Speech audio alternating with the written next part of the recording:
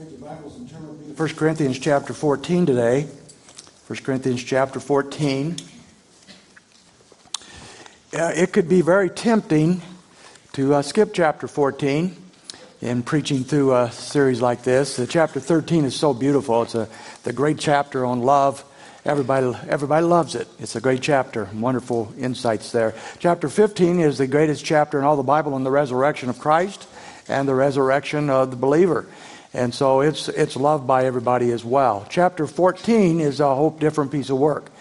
So why did the Lord decide to go from chapter 13 on love and then later chapter 15 on resurrection and sandwich in between that whole chapter correcting these people in the misuse of tongues? Why would he do that? And I think it's because they were sidetracked and confused by the whole purpose of why they were Christians and what the church was all about, how easy that is to happen. I read that in California there's a factory that invented the process whereby they take these carrots and cut them down to those little rounded things that you find in your relish trays and so forth, and some of you eat them like candy. And there's a factory that somebody invented how to do that, and so they make those little rounded things. That's their bread and butter. That's what they make their living on. But they also use all the byproducts. Every little piece of scrap goes into something. Probably something you're eating somewhere else, who knows. But they don't waste a thing. But they never forget that they're there to make little round carrots, and that's what they're all about. It's very easy to get sidetracked with the byproducts of anything, and that's true in the church. It's true in the Christian life. It's easy to be sidetracked by good things, wonderful things and mediocre things, but the byproducts can take over the ministry of a life, the ministry of a church. And this church at Corinth was one of those byproduct churches. They were chasing all the wrong things. They were pursuing all the wrong things. And Paul brings them back. He says they were selfish, they were self-centered, they're focused on themselves. Paul said throughout the book, he's been pointing that out. Chapter 13 says, look, you should be going after love, not all these other things. Chapter 15 says, wait a minute, you don't understand the resurrection and what that means to your Christian life. Instead, in chapter 14, he is saying, look, you are sidetracked by something that is not that important. You need to keep the main thing, and you're not doing that. And he says, so he's going to go back and talk to them about something that was the byproduct. It was nothing particularly wrong, but what they were doing was wrong. And he's going to correct them. So keep in mind as we look at chapter 14 in the next few sessions that we are looking at a sermon, our section totally wrapped around correction. Everything here is correction. And if you keep that in mind, it'd be a big help in your understanding of 1 Corinthians chapter 14. As he's talking about tongues. Tongues is the subject all the way through chapter 14. And as we'll look at it, we'll find some interesting things. First of all, we find he's correcting them. Secondly, we find that this is the only place in the New Testament that talks about the use of tongues, and that is in a form of correction. It's not mentioned after this chapter and anywhere else in any of the epistles. This is one of the earlier epistles, never mentioned again. It's quite odd, is it not, that in some circles that the corporate worship of the church is wrapped around things such as tongues. And private devotion as well is often wrapped around something like tongues, in which the scriptures do not talk about that at all, and never give us any indication whatsoever that worship should be wrapped around tongues, either privately or publicly. And yet some have so misunderstood this chapter that just like the Corinthians had understood the material, that they have missed the whole point. And so we're going to look at that today and study some of these concerns. We're going to start with two concerns that we'll just take time to look at today. But before that, we're going to do something kind of unusual for a message, at least for me, and that is I'm going to talk about the history of something. Sermons are not lectures. That's why I don't use PowerPoints. Some people do. I don't have a problem with that. But this is not a lecture. This is a message from God's Word. But I'm going to give about half this sermon, or close to it, in a lecture format of giving the background of the modern tongues movement, the charismatic movement, because without that understanding, you will not understand the importance of 1 Corinthians 14 in our immediate context. And so this is very brief. I've written a booklet on it, and we have dealt with it before, but let me give you a brief overview of the history of tongues. And so this will not be in Scripture. We'll get to there in just a few moments. We'll start with ancient tongues. In ancient tongues, back in before even the Scriptures' time, we find the first recorded incident anywhere of tongues was in Egypt about 1,000 years before Christ. And we find there an Egyptian man said that he was worshiping his God, and he broke out in ecstatic speech, and that is the first recorded message in tongues we've ever heard. Plato said in his time, several hundred years before Christ, that tongues were spoken at that time in various places. Of course, Plato was a Greek scholar, a philosopher. He was not a believer. After Pentecost in Acts chapter 2, speaking in tongues occasionally took place among Christians for specific purposes. We're going to be talking about those purposes. But God said they are a sign. And that's back in chapter 14, verse 22 on down. He gives the only place in all the Bible that tells us why tongues existed. They had a purpose. They were a sign. And we will deal with that in great detail in a few weeks to show you what that is. But they had a specific purpose, and even in the New Testament, no one spoke in tongues after 56 A.D.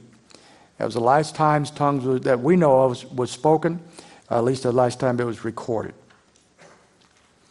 Occurrence prior to the 20th century is interesting. At the close of the New Testament, going up to the 1900s, and throughout church history, there were a few scattered reports of tongue speaking.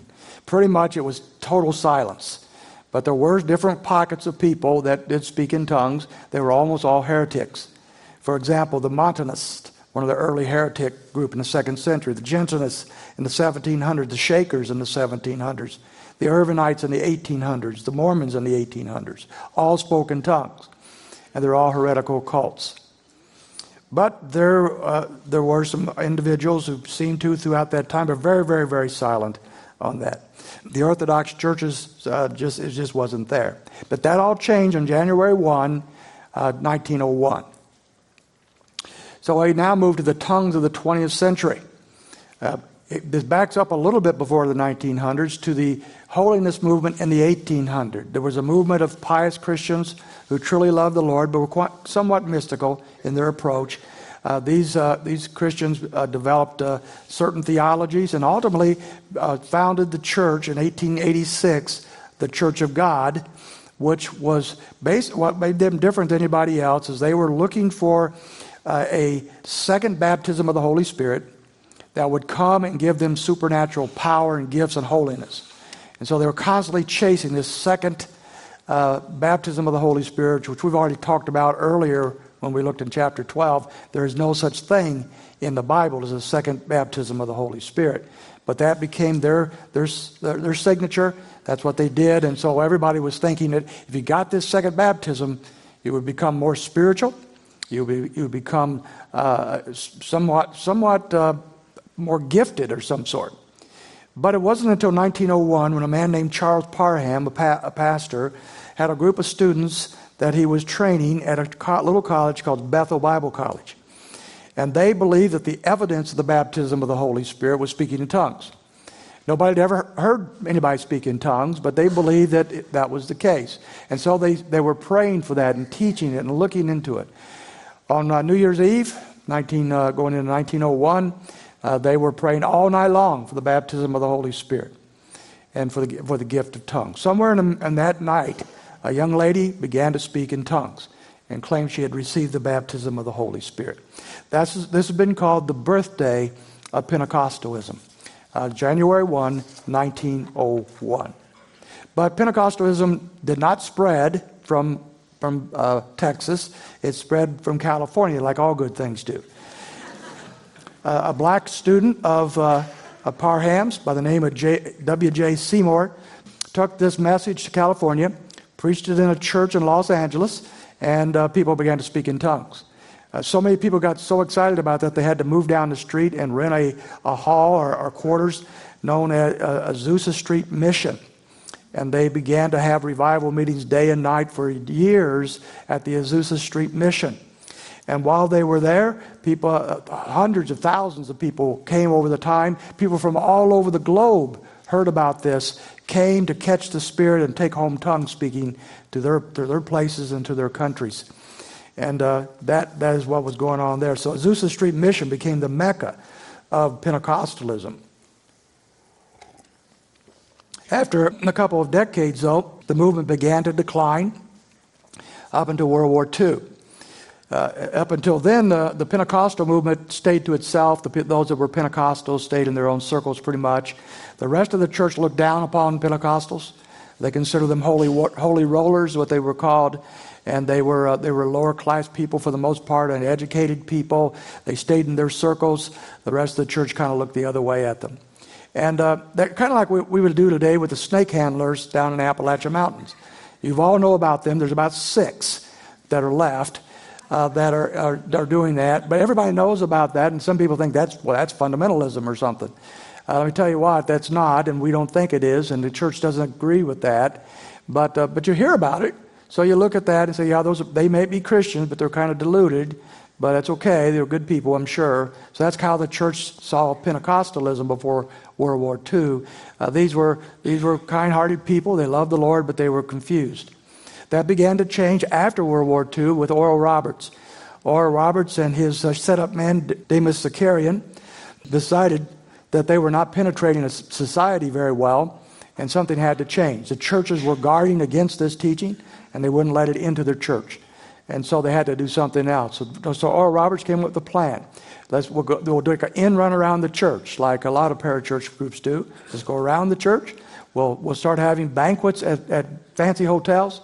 People can come and have their cocktail and do their smoking and talk with one another, and we'll give them the message of Pentecostalism. The first one was held in Los Angeles, I believe, and Oral Roberts spoke. 27 businessmen. He was only after very wealthy people. 27 businessmen showed up and to be taught the message of instant communication with God through Pentecostalism and the ability to speak in tongues, and how to receive the baptism of the Holy Spirit.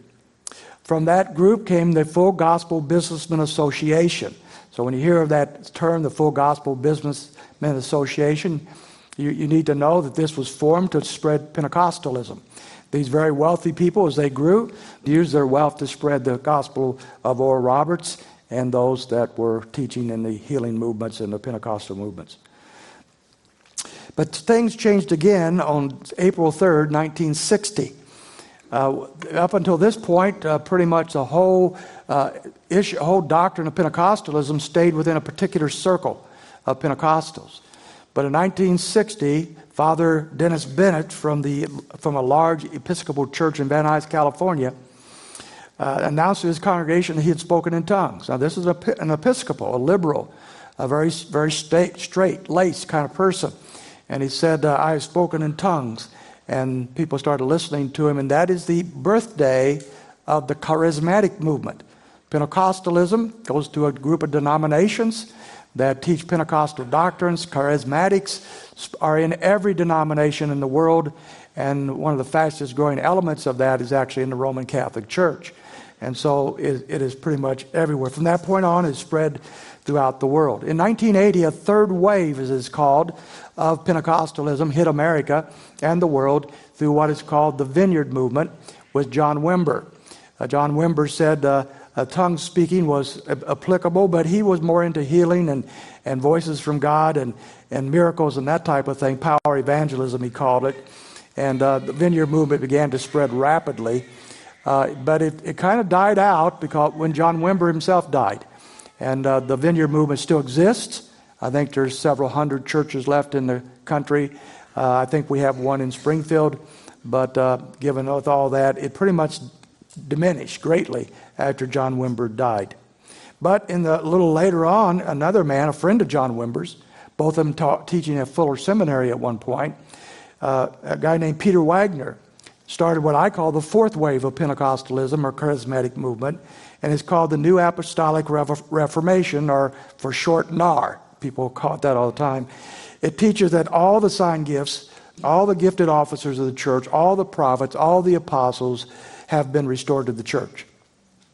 Under this umbrella, pretty broad umbrella, there are those who teach the prosperity gospel, the signs and wonders movements, the restoration of prophets and prophecies, the authoritative apostles who are on par with the Apostle Paul.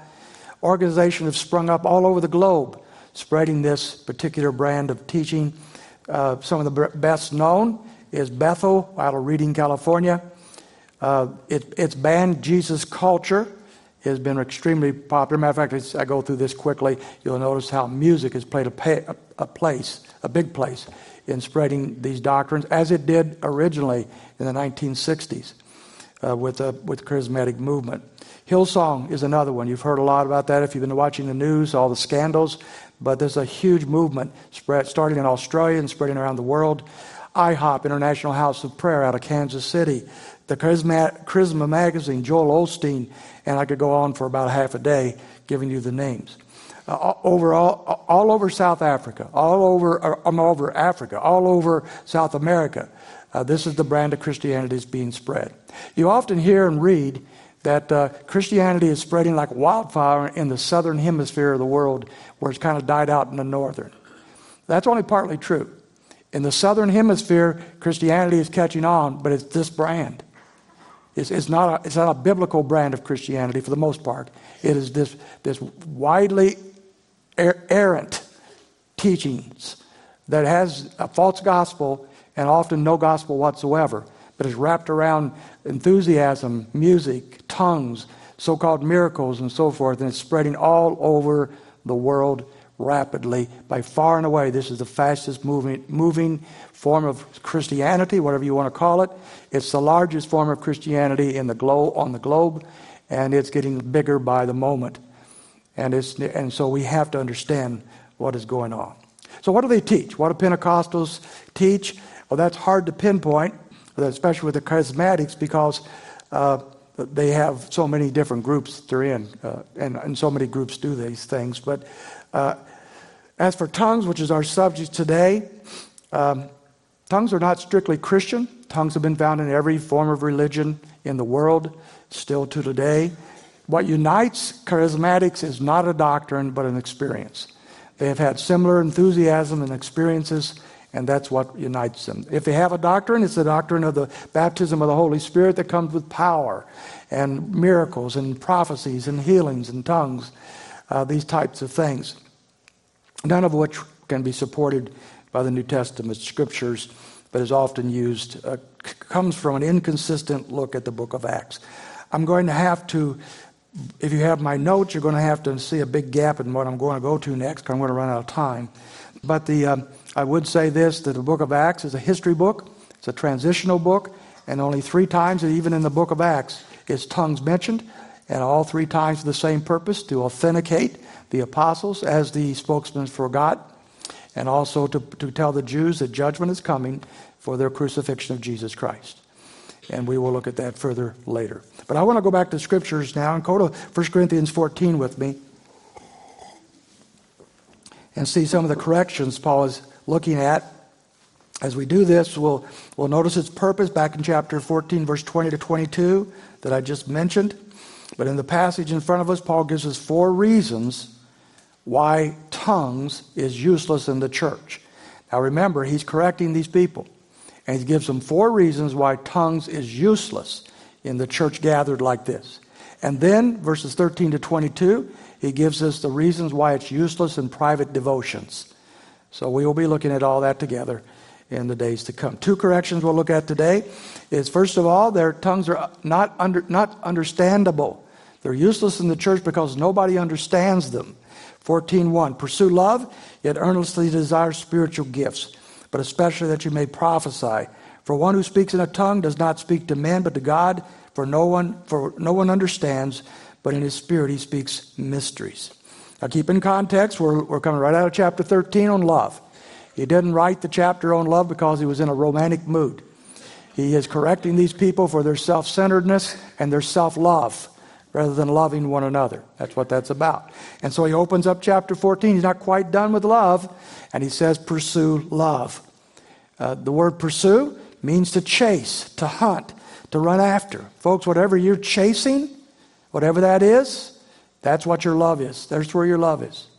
And if you love people, you chase after people to show them the truth of the Lord's word. If you love Christ, you live your life for him. Paul likes this term. 5 different times he tells us to run after or run from something. This would make a great topical sermon. Someday I ought to preach it. but I'm not going to. I'm going to give this to you. You can look it up for your own edification.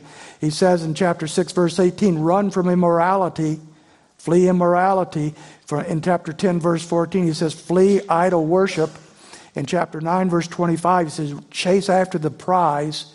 In chapter 9, verse 26, run for the goal that God has set before you. And then in 14:1, he says, pursue love. 5 things. By the way, if you could wrap your life around those 5 pursuits, you're not going to go very far away from the things that God would have you be and do. We look further, pursue love, yet desire spiritual gifts. So if you have a New American Standard Bible in front of you, as you should, you'll see that the word gifts is not there except in italics, which always means that it's not there in the Greek. Very important, because a lot of translations doesn't help you with that unless you know the Greek. And so it is not there, and that means it's not there. How about that? So the word here is not charismata, spiritual gifts. The word is pneumatica, which means spirituals in the plural. So let's plug that in. Same thing he did, by the way, in chapter 12, verse 1. Now concerning spirituals, pneumaticas. Now chapter 14, verse 1, earnestly desire pneumaticas, or you could put instead of gifts, things. Desire spiritual things. Pursue love, which will cause you to desire that which is important, the spiritual things in which you're connected spiritually with the Lord Jesus Christ. And so that's what he's talking about here. He's not particularly talking about gifts yet. He's talking about your life. And don't get wrapped up with the side products, the byproducts. Stay with the main thing, walking with Jesus Christ, the spirituals. Pursue love, desire spirituals. By the way, he's been saying all along that if you're thinking about why we've got to chase after certain gifts, that Paul's already shot that down. Look at chapter 12, verse 11. But one and the same Spirit works all these things, distributing to each one individually, just as he wills. The Lord has distributed his gifts sovereignly as he wills. We're not called to pursue a new set of gifts. We are to pursue spirituals. And I believe that's what he's talking about. But he goes on to say, but especially that you may prophesy. I think he's saying here, as a church gathered, that's what he's talking about in chapter 14 mostly. As the church is gathered, what should the church treasure? They should treasure prophecy, not tongues. Why? Because prophecy is inspired preaching. It is revealed preaching. It is word straight from God that teaches and trains and instructs God's people. And that is what the church needs here more than in tongues. So why prophecy? Look at verse 2. For one who speaks in a tongue does not speak to men but to God. For no one understands, but he speaks mysteries in his spirit. Why not tongues, he says, in the church? Because nobody understands it. Could you imagine if you go to the toddlers, our church toddlers, and you sit down and watch the little kids talking to one another. Ever see little kids talk to each other? You almost think they know what they're saying. You know? What if, and I saw a comic strip like this years ago, what if kids actually had a secret language? And they knew exactly what they were saying. And they were talking about us. And we didn't know it. Well, what good would that be? Except for the babies. That you can't communicate to adults. We don't leave our kids talking baby talk for the rest of their life. We teach them how to communicate. And so he's saying here the same thing. Why come together to church and talk baby talk or unintelligible language talk and nobody can understand you? What's the point of that? What's the purpose of that? Well, someone said, well, go on and read the rest of it, Gary. Would you? Okay. But in his spirit, he speaks mysteries. He speaks to God. In his spirit, he speaks mysteries. Well, okay. See, so somebody said, well, look, he's praying to God. Oh, well, is he? Let me ask you a question. Anywhere in the Bible you can find where anybody's told to pray to God in secret languages that even you don't understand? You know, make your request known to God, Philippians 4 says. It doesn't say speak gibberish. God doesn't need your secrets. God doesn't need your mysteries. He doesn't need that. And if you don't understand what you're saying either, what value is that? This is a correction. You think you're speaking in a language that is not there. And by the way, the King James hurt us here. of one of the most unfortunate translations in all the Bible is found in the King James in verses 2 and 4. It's unfortunate because, once again, they added a word not there, and that word is unknown. It says that you speak in an unknown tongue. The word unknown, again, if you look at the English translation, the King James, it's in italics. It's not there. It was invented. But from that point on, many in the Pentecostal movement said, look, there's two kinds of languages. There's known languages and there's unknown languages, like heavenly languages or angelic languages, but that's not in the text. And keep in mind also one more thing. The word tongues there is the Greek word for languages. It means language. Therefore, any time that biblical tongues are spoken, even at this point here, they were languages that were not known to the one who was speaking them. Now, there's no miracle, by the way, in speaking unknown languages or gibberish or ecstatic speech. Anybody can do that. There's classes you can take to learn how to do that. We have people in this room who've taken those classes. And there's people in this room who can speak in tongues in the foyer after a while. Don't ask them. But they'll do it because they've been taught to do it. Okay, I could point to some people, but they're smiling too much, so I won't. But they don't know what they're saying, and neither does anybody else. And they're saying nothing. The Scripture speaks of this as languages. Now, here's the miracle. You speak in a language you have never studied and never known, and you can speak it perfectly. Now, that's a miracle. I tried that in French class in high school and college, and it didn't fare so well with trying that. Don't try that at home, right? Okay. So why not use tongues in the church? Because no one understands. Secondly, it builds nobody up. Verses 3 and 4. But the one who prophesies speaks to men for edification and exhortation and consolation. But the one who speaks in tongues edifies himself. But one who prophesies edifies the church. You'll notice immediately the word edification, three times in 2 verses. And he picks up on that throughout the chapter. It means to build up. Prophecy, biblical preaching, inspired teaching, that as the prophets could do, it edifies, it builds up. It brings about exhortation, encouragement. It brings about consolation or comfort because it's a message from God. But tongues doesn't do that. Tongues doesn't do that. One who speaks in a tongue edifies himself. And you say, well, there you are. You can build yourself up. Chuck Smith, the founder of Calvary Chapels, one of the early charismatic church movements, said, look here. It's all right to use tongues to build yourself up because you can build up others. But Paul didn't say that it was all right to do that. I want you to look at verse 7 of chapter 12. Look what he really said. But each one is given the manifestation of the Spirit, that is gifts, for the common good. All gifts are given for the good of others, for the building up of others. Look at chapter 10, verse 24 in a different context, but it's applicable. 10:24. Let no one seek his own good, but that of his neighbor. And so the gifts and the Christian life is not about me, it's about giving out, especially in the area of gifts. I'm not seeking my own edification, I'm seeking the edification of others. And so once again, going back to our passage, he is not saying that edifying yourself is a good thing. He is in the area of tongues, but he says that we should be edifying the church. So Paul is correcting these people once again in this context. So why was it this church was majoring on the one gift that didn't edify anybody? That didn't edify them because they didn't know what they were saying. That didn't bless God because God doesn't need your incoherent language. That didn't bless the people around them because they didn't know what you were saying either. Why were they doing that? Because as we go through the chapter, we'll find they enjoyed the thrill. They enjoyed the pick-me-up. They enjoyed the ecstasy. And they also enjoyed being prominent. If somebody could claim they had a message in tongues from God, then that set them up as somebody pretty special. And therefore, some of them, in their selfishness, as we've seen throughout the book, was looking to themselves instead of to God. That Paul did not approve this self-edification is proven in other verses. Look at chapter 14, verse 12. So also you, since you are zealous for spiritual gifts, seek to abound for what?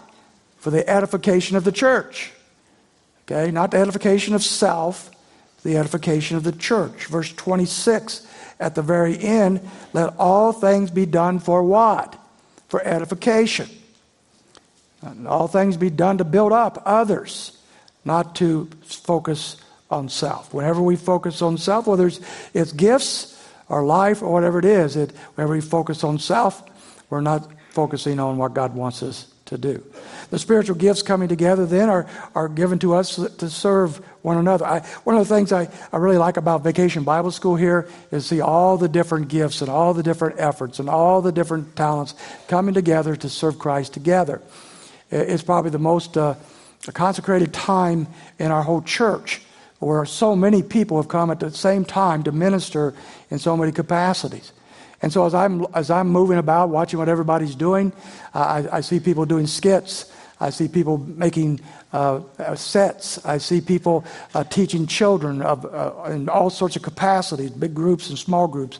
I see people doing crafts. I see people out in the heat playing games with the kids. I see people, and this is the most spiritually gifted people in our church, the cookie ladies in the room who are serving, and all this together. And we have leadership, we have administration, we have all these different things coming together for what purpose? To build up one another in Christ. And that's exactly how gifts were meant to be lived out and why they were given. Let's not get sidetracked. Let's remember where we are, what God has given us. Let's not get lost along the way. I read a book on communication some time ago, in which the guy said that, a pastor, I think he said, I'm a bagpiper. I know how to play the bagpipes. Therefore, I'm often asked to go to ceremonies and funerals to play my bagpipes. He said on one occasion he was asked to go to play his bagpipes at a funeral where probably nobody would be there. This was basically a homeless man. He had no family, had no friends. But for whatever reason, the funeral director had compassion on him and asked this man to come to a pauper's grave back in the backwoods of Kentucky. And so bring your bagpipes, play for him. Nobody else is hardly going to be there. So he did. But because the cemetery was out there nestled in the woods somewhere, he could not find it. And he traveled all over. Finally, an hour late, he shows up at the cemetery, and everybody else was gone except for the grave diggers. And they were eating lunch. And so he gets out of the car and brought his bagpipes, and he begins to apologize for being so late. And they just kind of looked at him. So he went over to the grave. He looked down. The vault was already sealed. The hole was still open, but the vault was sealed. And he took out his bagpipes and he played his heart out. He played with everything in his being for this poor guy. And he started feeling compassion for this guy that nobody loved. And he played his heart out. When he got to Amazing Grace, the best of all bagpipe songs, if there is a good bagpipe song, he begins to play Amazing Grace, and he's playing it with all of his passion. He begins to cry. The guys who dug the grave, they were all wrapped around him now, singing with him, crying like little babies. They didn't know the guy, but they're all crying. And this was just a heart-moving moment. When he was done, he packed up his bagpipes, went back to his car, and just as he started to get in the car, he heard the grave diggers behind him say this, "Man, I've never seen anything like that before. And I've been digging septic tanks for 20 years.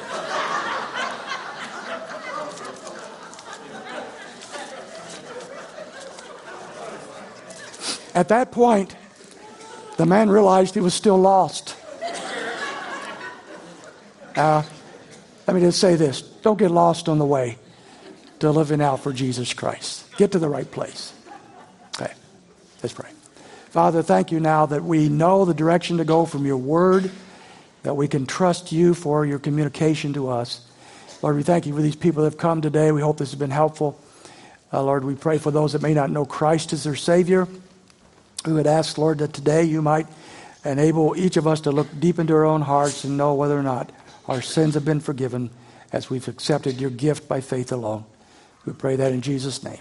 Amen.